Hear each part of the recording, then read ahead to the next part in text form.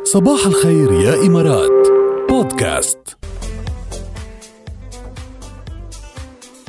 بعد الاسمسات عم توصلنا وصار معنا هلا نور على الخط. نور صاحبة اقدم اسمس وصلنا على 708. اول شيء يسعد صباحكم. صباحك. ان شاء الله يومكم سعيد ان شاء الله يا رب. نهارك يا نور كمان. انا نهاري صار حلو بسمع صوتكم. شكرا لك من ذوقك هيدا يا نور. كل يوم تسمعينا؟ والله شوف اليوم لاني مواصله من امبارح ورايقه قلت روح اشرب شاي كرك. ايه صحتين. حطيت الراديو بس مواصله من امبارح يعني ما نمتي؟ والله عم حاول اعدل نومتي. اوكي صعبه. بدها كم يوم يمشي الحال يا نور. بدك تطولي بالك. هيدا الكورونا ذبحنا كورونا. يعني ان شاء الله يعني بنخلص من هيدي المرحله على خير وسلامه. اكيد انت عم تتخذي كل الاجراءات اللازمه. وسالنا من شوي لما تلتقي بحدا ما عم يتخذ اجراءاته اللازمه شو ممكن تتصرفي معه؟ هلا بهيك حاله هو عم بيأثر على اللي حوله. عرفت كيف؟ هاي اول شيء. ثاني شيء مثل ما قلت لك بكحب بوشه بقول له شوف ها لا بس هيك بتكوني انت تخطيتي الاجراءات اللازمه. انا ما خطيت. انا برفع الكمامه شوي بعمل يعني اوكي تخوفي مثل عقاب انذار. انذار بس انه لا تحت يعني بتحكي هيك بس انه بنشل حتى لي اوكي هيك اوكي اكيد طبعا. مهم بتحذريه يعني.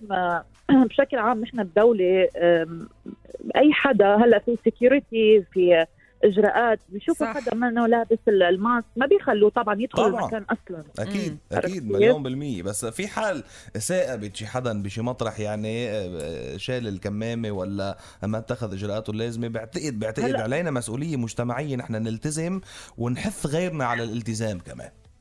اكيد طبعا هذا الشيء مرفوع القلم عنه. بس في ناس مستهترة بالموضوع طلعات وجيات. بس بهيك حالة ما فينا نحكي شيء لأنه يمكن الرد ما يكون حلو من ناحيته هو. عرفت كيف؟ هلا ما بعرف يمكن اذا انت يعني اذا الواحد صار معه هيك شيء واجى قرب لحد الشخص يعني اكيد عن ديستنس مترين تكون وحكي معه ما لازم التاني يزعل لانه مش بس عم تحكي كرمالك عم تحكي كرمال اولاده يمكن اللي يكونوا معه كرمال المجتمع كله سوا. هلا انا بنصحه بحكي له يحط الماسك يحاول يغسل ايده يحط سانيتايزر. بس ما فيك يعني ما فيك تغصبي حدا على شيء باسلوب معين. اكيد هذا الشيء بالنهايه راجع لصحته. كوني انا هلا طالبه متخرجه من الجامعه عندي كثير مهضومه وبخاف عليها. فكيف بحاول حتى لما تفكر تروح على الجمعيه بقول لا في كورونا الحالات زادت بحاول اني انصحها بحاول اني اخوفها. ما في غير هالحل. عرفت كيف؟ طبعا ان شاء الله ضلك بصحتك يا نور وانت وامك وكل محبينك حبيبه قلبي. وانا امنيتي لك من نص القلب تزبط نومتك باسرع وقت يعني. لازم اكيد لازم ضروري.